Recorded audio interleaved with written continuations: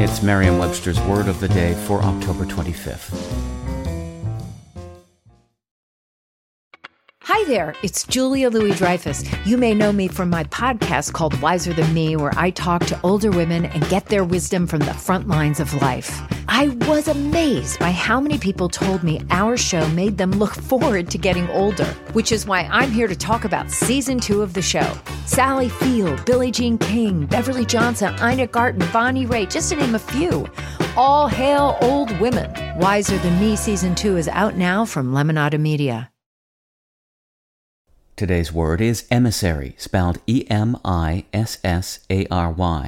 Emissary is a noun that means one designated as the agent of another, representative.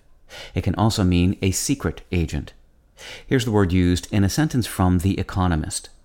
America has a long tradition of deploying political emissaries. They can have the authority of a direct line to the president. An emissary is often a person who is sent somewhere in order to act as a representative. The key in that sentence is the word sent. Emissary derives from the Latin word emissus, the past participle of the verb emittere, meaning to send out. By the early 17th century, it was a commonly seen and heard word. An earlier common emittere descendant is the word emit.